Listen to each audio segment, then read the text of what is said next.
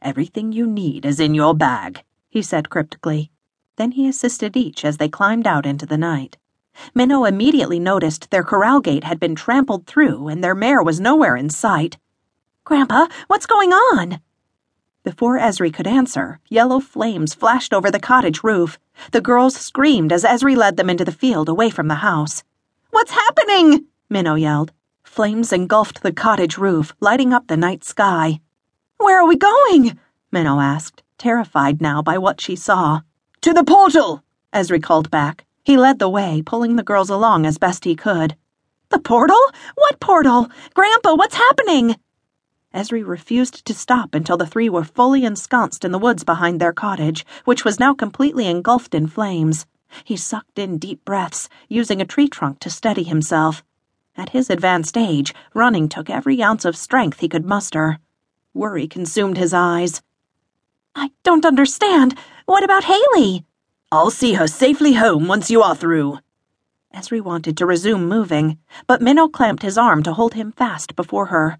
Her terrified eyes begged for an explanation. "Minno, when I said your parents had died in a car crash, I wasn't exactly being forthright," Esri blurted in a rush. "You're saying my parents aren't dead?" "Yes, exactly. They're alive, but they're in grave danger. You must rescue them." "Me? How?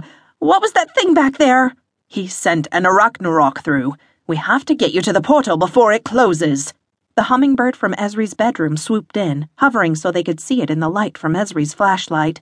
"We must hurry." Esri pushed deeper into the forest, playing his flashlight off the hummingbird leading the way. The girls followed, Haley clinging to Minno. "What portal? Arachnarok? My parents aren't dead." "I know. There was so much I was supposed to tell you, but I thought we would have more time. We must hurry now." With the hummingbird as their guide, the three wove through gnarly tree limbs, gravitating toward the blue light growing more intense with each stride. Minno could feel her heart racing with her feet. So many things swirled inside her head that she couldn't focus on any one of them. But at the forefront stood the fact that her parents were alive. The trees at last opened to a clearing surrounding a jagged rock formation jutting up from the ground. At the center of the rock formation, a crevasse emitted the strange blue light that painted the trees and their faces as they approached. A sucking wind howled from within the opening, whose jagged split appeared wide enough for Minno to easily slip through. Esri stopped them a few feet from the opening, positioning them to one side. He lowered himself to come face to face with Minno. His trembling hands took her shoulders. "Auntie Nara is the key to finding your parents." "The portal. Auntie Nara. Go back to my parents are alive," Minno insisted. "I wish I had more time to explain. I should have told you, but I was afraid you were too young to understand. Remember, everything you need is in the bag. Never allow anyone to take it from you. And most importantly, tell no one where you came from." "Yes, but—" Tears came to Minno's eyes. She realized in that moment that she was about to leave her grandfather. She would be going alone on this journey. But at the same time, the thought of her parents actually being alive exhilarated her. The thought of leaving her grandfather behind terrified her. "What if I can't do it?" Esri took her face into his hands. "Minno, you must believe in yourself as much as I believe in you." Minno threw her arms around his neck, hugging him as tightly as she could. Against all sense, Esri had to pull her away. Haley was straying too close to the opening. "No!" Esri yelled over the loud rush, just as the howling wind sucked Haley into the portal's blue light. "What are we going to do?" Minno screamed.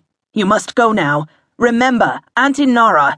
No one must know where you came from," Esri said. He handed her the flashlight before easing her toward the blue light. "How do we get back?" A frightened Minno pressed. Fear held her feet fast to the ground. "Don't worry. Your parents will know. I will hold off the arachnarok. Remember everything you've learned." "Grandpa, I haven't learned any." At that moment, Minno felt the air suck her into the opening. She looked back in time to see Esri turning toward the night as a giant clawed arm came swiping in to knock him from his feet. "Grandpa!" Minno screamed. The swirling air swallowed her up into the darkness of an unending tunnel.